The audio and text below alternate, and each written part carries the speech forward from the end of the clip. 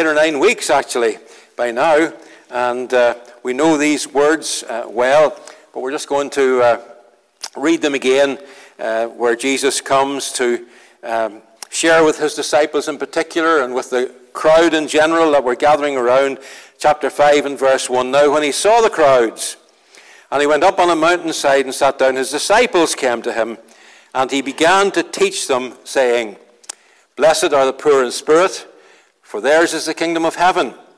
Blessed are those who mourn, for they will be comforted. Blessed are the meek, for they will inherit the earth. Blessed are those who hunger and thirst for righteousness, for they will be filled. Blessed are the merciful, for they will be shown mercy.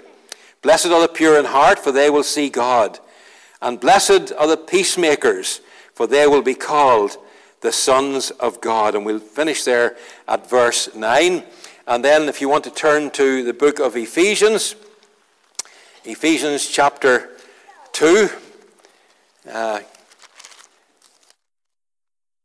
We're just going to read a few verses here in chapter 2.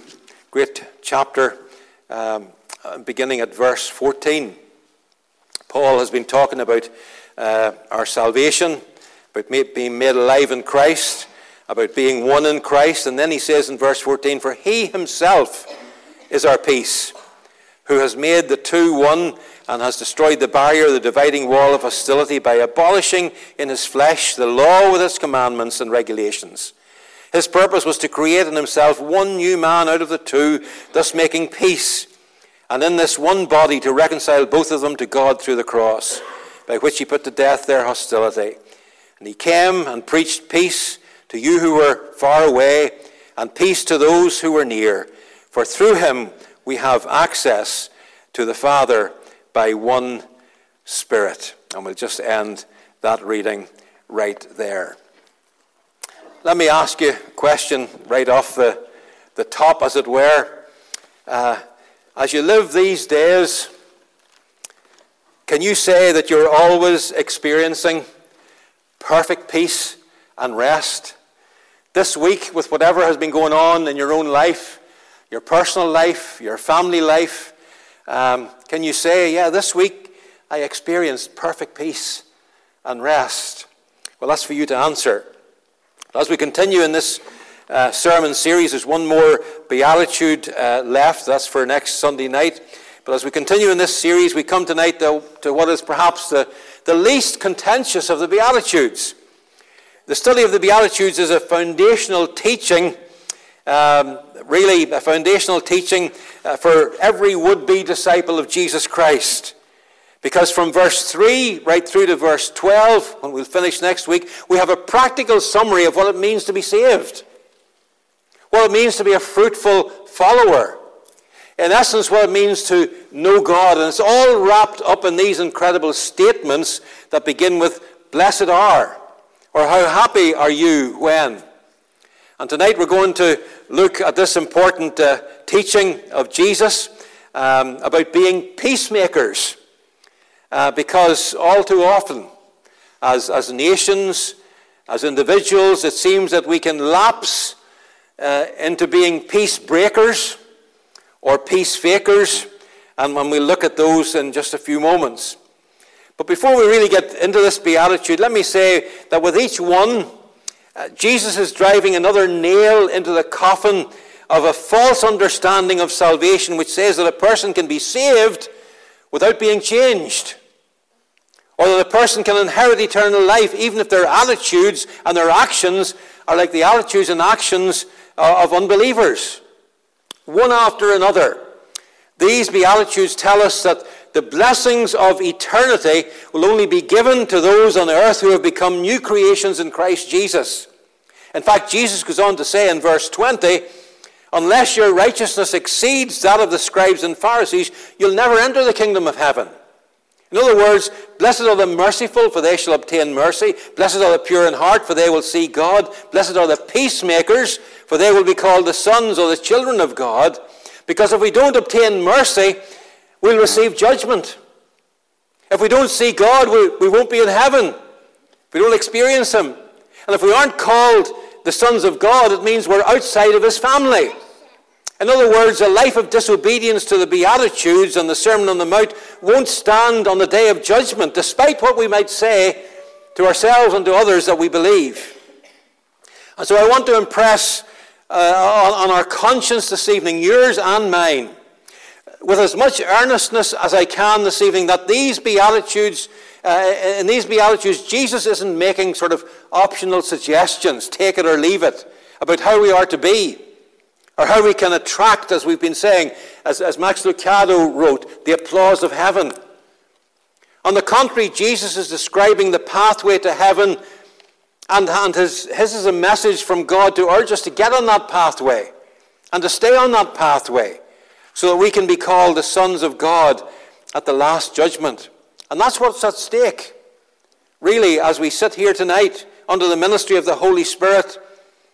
And if you're on the narrow path that leads to life, my desire is to help you to stay on that narrow path.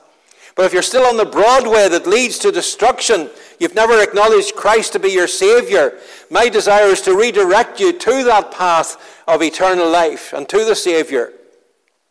So let's begin by reviewing quickly what we've learned by reading all the verses that we've been studying, ending with today's text. And let's be listening. Let's be looking out for that still small voice of the Holy Spirit of God, reminding us of all he's been teaching us as we've studied each of these amazing statements. We've already seen that these Beatitudes, things that we're to be, the attitudes that we're to have, are a progression. They're like a ladder. So that when you step on the first rung, naturally you come to the second rung, and so on. Now, the last beatitude that we looked at was, blessed are the pure in heart, for they shall see God, they shall know God, they shall experience God. And so it's logical to think that those who are pure in heart, those who have a heart that's morally clean, a heart that's fully devoted to God, should be the very people who would be peacemakers and can consequently be called the children of God. This seventh beatitude in Verse 9, blessed are the peacemakers, for they shall be called the sons or the children of God. It's the one beatitude with the most universal appeal, because almost everybody wants peace. And almost everybody wants to be called a child of God. And so we might assume that peacemaking would come naturally to those that are pure in heart. But does it? Does it? Like the other beatitudes that we've studied up to this point, I believe these words would have sounded very radical to the people in Jesus' day, because at that time the Jewish people were struggling, as you know, under the cruel domination of Rome, the Roman Empire. And I'm sure the heartfelt desire of every Jew in Jesus' day was to see the Romans run out of their country. And many were convinced that it wasn't going to happen without a major conflict. You remember Simon the Zealot? He was listed among the apostles selected by Jesus. He was one of them.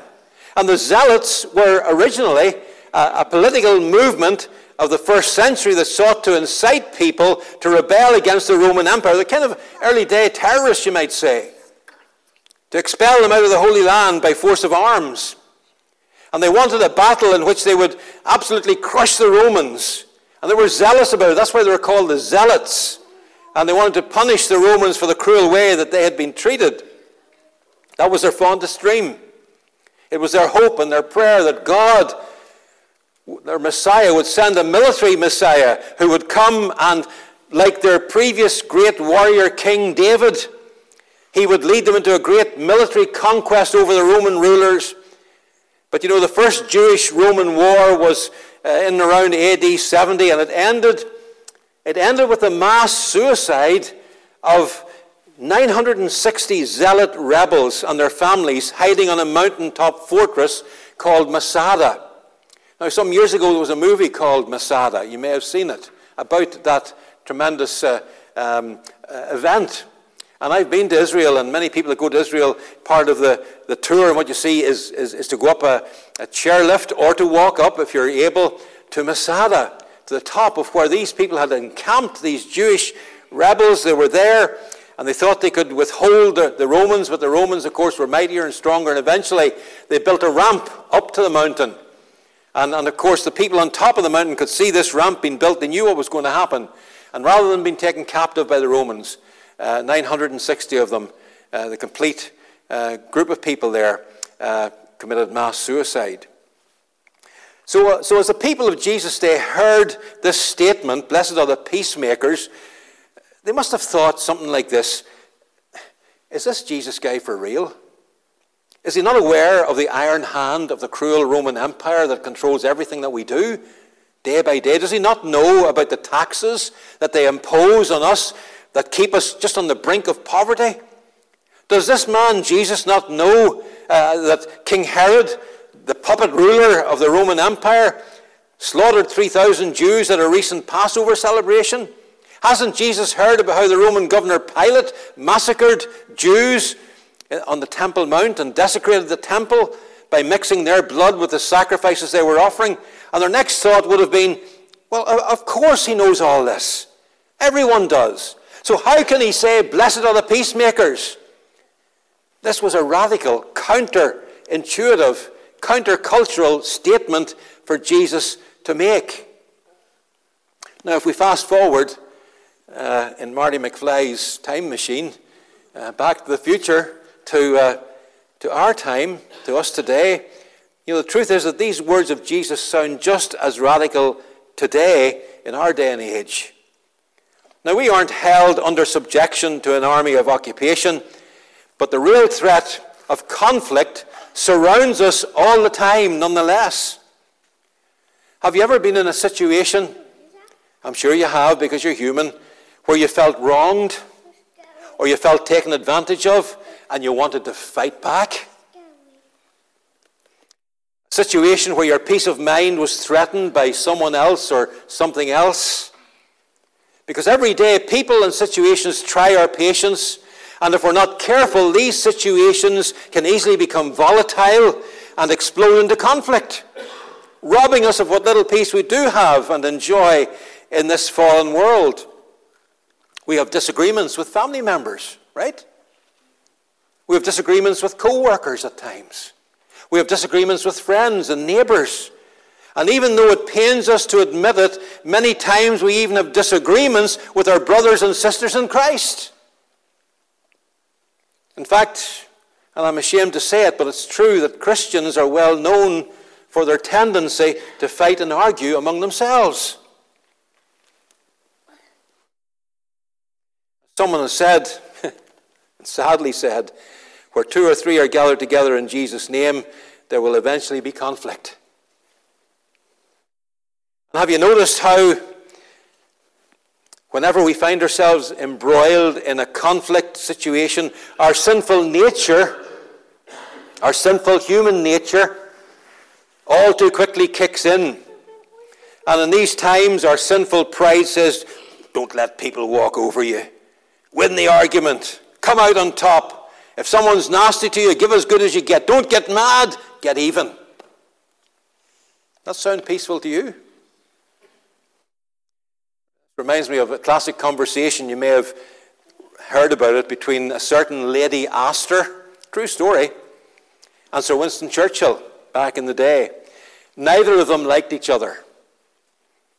Lady Astor said to Churchill one day, she said, if I were your wife, I'd put poison in your coffee. And Churchill wittily responded, and madam, if I were your husband, I'd drink it.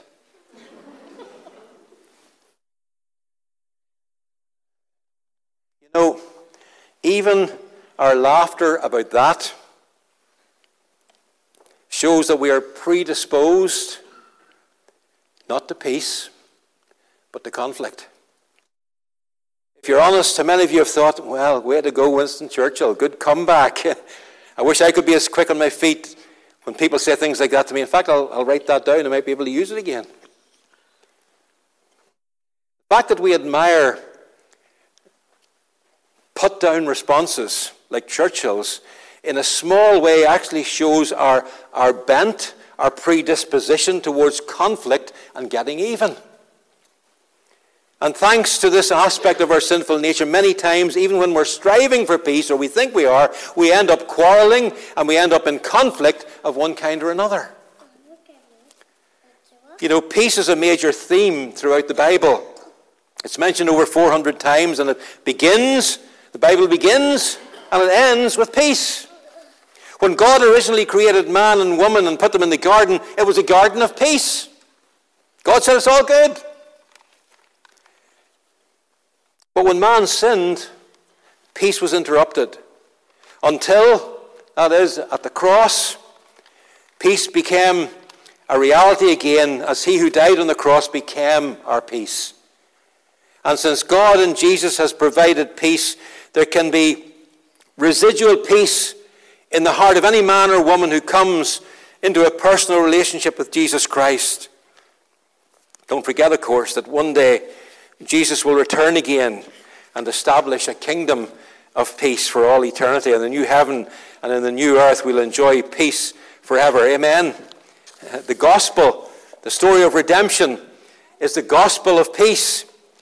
Peace forfeited through sin, peace regained in the heart. And finally, those who long for God will enjoy eternal peace in the days when he returns. But in the meantime, of course, we live in a world which is constantly teetering on the brink of conflict. A world that is unquestionably getting worse and worse.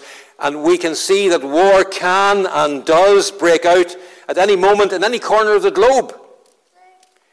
That was a great fear, wasn't it, over Iran and all of that stuff, that war might occur. It's true to say that almost everyone in the world wants peace in war-torn countries, in broken marriages, in families where there's conflict, in all sorts of relationships and nations. People yearn for peace. So if everybody longs for peace and peacemaking, what's the reason why there's so much strife in the world, why there's so much tension, bitterness, violence, bloodshed and war? Why is peace the most significant word in the human vocabulary, and yet it's one of humanity's most elusive experiences? Well, the sad fact is that the history of mankind is littered with one conflict after another. I was reading, as I was preparing this, the Society of International Law in London reports that during the last 4 millennia, last 4,000 years, there have been only 268 years of peace. That's less than 7% of that time.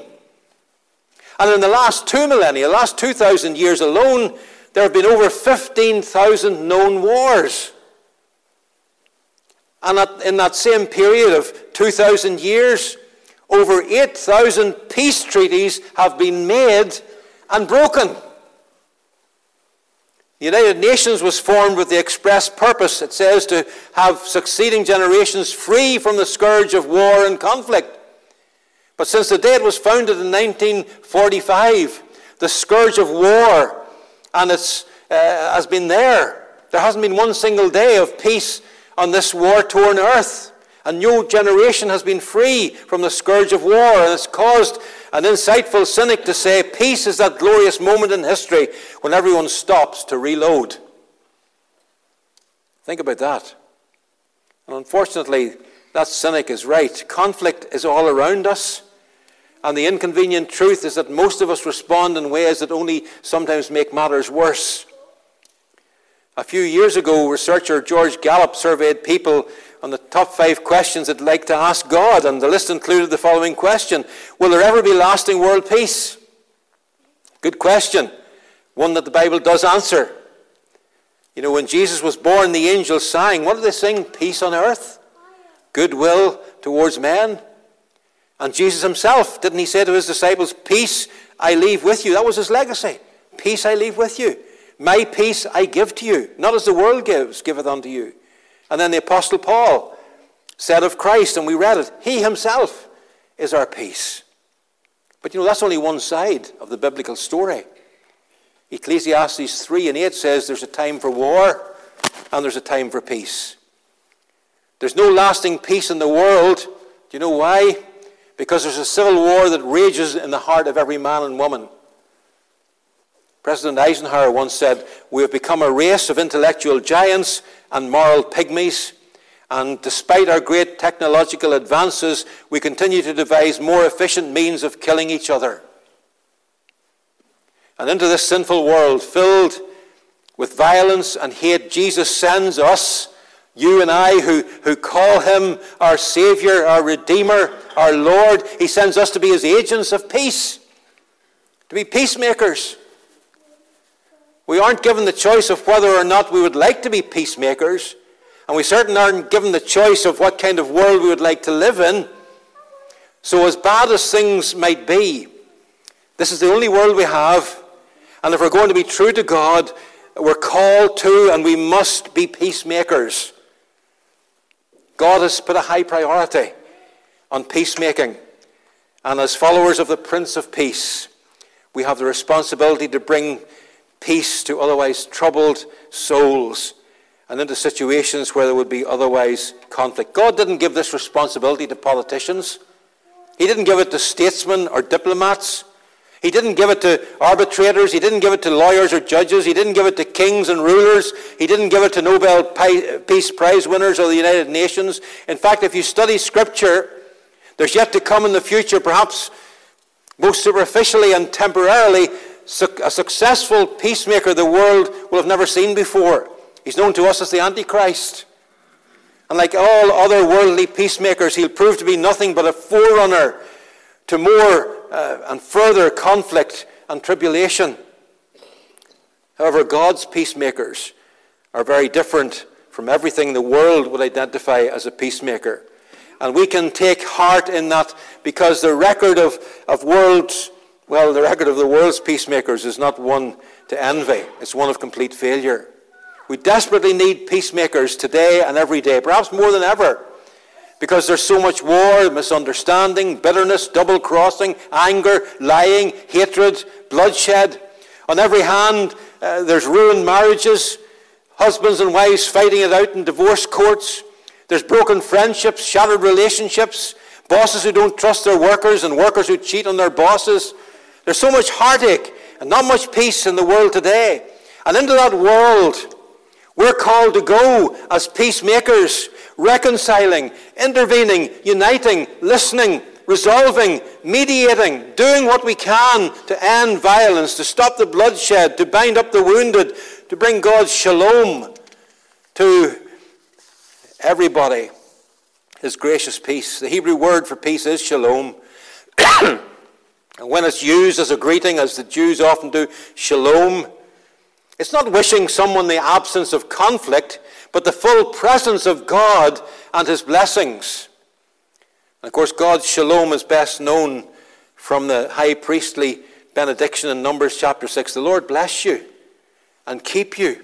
The Lord make his face to shine upon you and be gracious unto you. The Lord turn his face towards you and give you peace.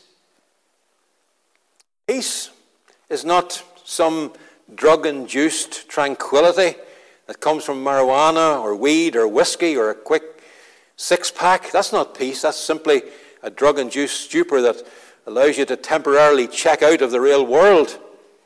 Biblical peace is a broad term related to spiritual health and to harmony and to wholeness. And we tend to respond to the conflict that's all around us, in one of three ways. First of all, listen carefully.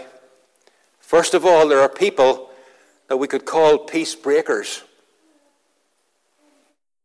Those people who seem to go out of their way to break down relationships. These are those who seem to enjoy and even thrive on conflict.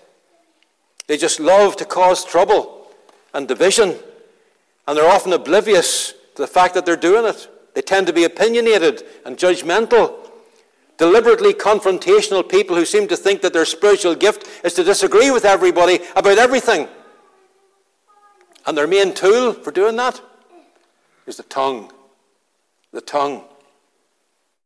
They use this little slippery appendage to gossip and to slander on the phone or in conversations, many of them in church hallways and foyers, Or they use carefully crafted emails or Facebook posts to tear down and to cause division.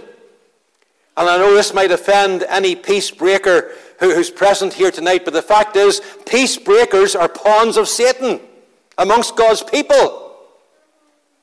If you're a peace breaker, you're a weak believer who Satan moves around attempting to destroy the good things that God's doing in marriages or in families, even in entire churches, which can be split by these kinds of people.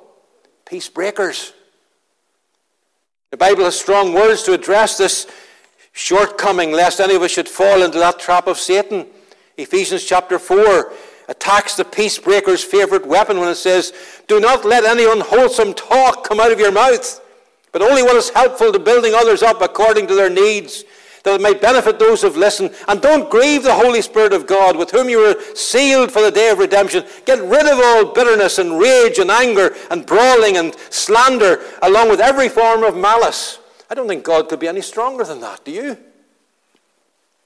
And listen to these words from Romans 16, where Paul tells us how to deal with peace breakers. He says, "I urge you, brethren, watch out for those who cause divisions and put obstacles in your way that are contrary to the teaching you've learned.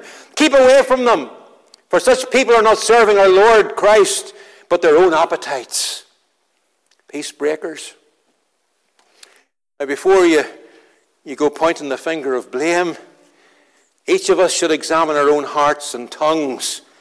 Because if the truth's told, I'm sure we'd all have to admit that there were times when we've been peace breakers. Because as I alluded to earlier, our bent, our predisposition, our selfish tendency is to break peace instead of to make it. We'd rather be right, we'd rather win sometimes than make peace, even if it means hurting other people in the process.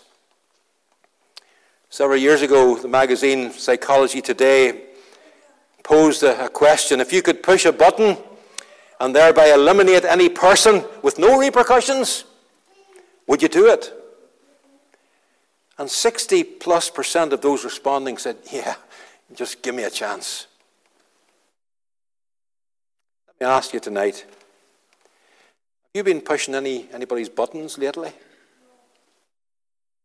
Are you a peace breaker? Do you bring people together, or do you pull them apart? Because it's always easier to create conflict than to promote peace. The second response to conflict are those that we might call peace fakers. People who prefer peace over the truth. Peace fakers see peace as simply the absence of any kind of discord. They'll go to any lengths to avoid any kind of conflict or confrontation or unrest. And in doing that, they settle for a counterfeit sort of peace that's based on avoiding the real issues. And whereas peace breakers love to use their tongues, peace fakers love to make truces. But truce making is not what Jesus is talking about in this beatitude. A truce is a cessation, a stopping of fighting that's imposed from the outside, but that's not peace, because you can't keep a peace that isn't there in the first place. Peace never happens by chance. Jesus never said, "Blessed are the peace wishers," or the peace hopers, or the peace dreamers. He said, "Blessed are the peacemakers." And a genuine peacemaker is someone who actually discovers the origin of a conflict, finds a way to resolve it, and helps the parties, including themselves, to restore a proper, loving relationship. So if you've had a disagreement, maybe with a spouse, happens, right? Or a child, or a friend, or a co-worker, or a family member, or, God forbid, a church member, and you've just agreed to stop fighting, don't congratulate yourself. Because all you have is a truce, and you haven't obeyed God because you haven't made peace. In peace faking, which would be more accurately called peacekeeping over truth telling, people think they're being wise, but in reality they're making a bad choice, because whatever has caused tension in a relationship, if it's ignored, it'll come back again without having been properly resolved. Without a resolution, there's no peace.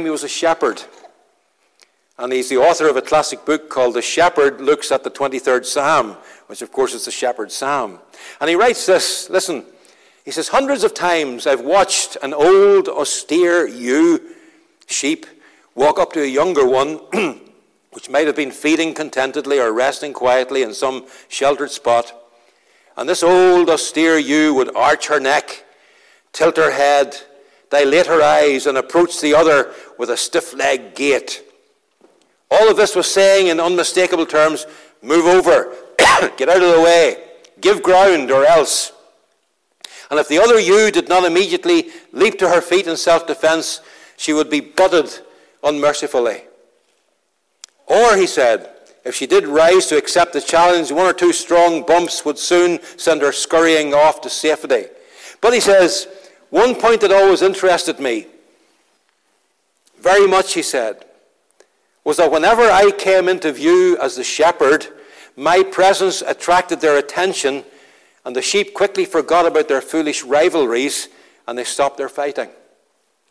The shepherd's presence made all the difference to their behavior. Folks, it's the shepherd's presence living in us alone that makes us able to be peacemakers. Only those who have first experienced the peace of God at the cross of Christ and then died to self to let Jesus live through them can become peacemakers. And in each of these Beatitudes, Jesus is listing the attitudes that anyone who would be his disciple must embrace. And there's a reward for being a peacemaker. And in the reward is that we will be called the children of God. That's a title that indicates a special family relationship. Peacemakers are not perfect, but they bear a family resemblance that even the people of the world will notice. So when we make peace, we become like the God of peace. You know, it's easy to say amen to the message of making peace with God, but it's painful to go to somebody that we've hurt. It's painful to go to somebody that we've talked about. It's painful even to go to somebody who we know has been talking about us and to be peacemakers and put peace between us. Not easy business. Jesus was the greatest peacemaker and bridge builder of all time, and they crucified him. He was called the Prince of Peace, yet he hung on a Roman cross. He preached the gospel of peace, and he died in an act of cruel violence. Peacemaking is costly. It's time-consuming. It's emotionally exhausting, and those who engage in it will often be misunderstood. In Matthew 18, Jesus says that in times of conflict, it doesn't matter if you're the offended or the offender. You make the first move as a child of God. Jesus says, go and be reconciled to your brother or sister. He doesn't say write them a letter or list your grievances. No, he says go to the person, arrange a meeting, because the most satisfying solution is coming face to face with that person to work out your differences. Remember, peace just doesn't happen. It's made. And if conflict is ignored, things will get worse. And that's why in verse 25, Jesus says, settle matters quickly with your adversary. I wonder if you can answer this question. When you're upset, when someone has caused you some annoyance or you're upset, who are you most likely thinking about? I'll tell you. You're thinking about yourself. You're thinking about your feelings, your hurts, your rights. And in Philippians 2 and 4, Paul says this is backward thinking. He says each of you should not look only to your own interests, but also to the interests of others. Now, Paul's not saying that your interests are irrelevant or unimportant, but what he is saying to us is have equal concern for the feelings and the needs of others, not just for yourself.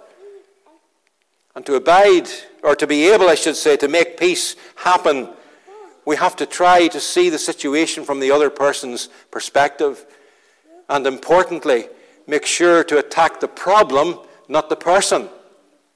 Did you hear that? In any conflict, attack the problem, but don't attack the person. Listen, you can't focus on fixing the problem and fixing the blame at the same time. I mean, if you try to be a peacemaker thinking, well, I'm really going to give that person a piece of my mind, I'm going to punish them for what they did to me, you might as well forget about it. You'll only make it worse. You're going to do more harm than good. In Proverbs 15:1, Solomon said, a gentle answer turns away wrath, but a harsh word stirs up anger. My translation, Pastor Gordon's translation, listen, engage your heart and your mind before you engage your mouth. Romans 12 and 18, Paul says, if it's possible, as far as it depends on you, live at peace with everyone. In other words, be a bridge builder. And although implied in this passage is the reality that you won't always be able to resolve every conflict with other people. Some people, let's be honest, thrive on argument. They're quarrelsome. Some people refuse to settle for a solution. that everyone can be happy with. But Paul says, you be more than that. Be more mature than that. Hold out the olive branch. Don't sacrifice your convictions or the truth, but cooperate as much as possible in an attempt to be a peacemaker. So God is on a recruiting mission tonight. He's looking for a few volunteers, maybe a lot of volunteers, to join his Peace Corps. He's looking for a few good men and a few good women who will spread God's peace wherever they are, in their homes, in workplaces, in schools, churches, in the community, because there's so much pain in the world. And that means there's plenty of work for you and I to do as God's children. And every tiny step receives God's blessing. Everyone can do something. As this little verse says, I'm only one man, but I am one. I can't do everything, but I can do something. And what I can do, I ought to do. And what I ought to do, by the grace of God, I will do. But so rare is this kind of person, in this kind of world in which we live, that when people see a peacemaker, they say, there goes a child of God. And God himself smiles and looks down and applauds from heaven and says, there's one of my kids, one of my children, part of my family. When we learn to be peacemakers, two things happen. First, we ourselves will be happy. Be honest, have you ever been involved in a conflict with someone and been happy about that? Have you slept well when you've been in the middle of conflict? Have you been content? Of course not, because only true peacemakers experience true contentment and happiness. Second, we are known as sons and daughters of God when we help bring people together who have been estranged, and especially when we make peace between men and God by leading them to Christ. That's the most Christ-like thing that we can do, and it marks us as God's children.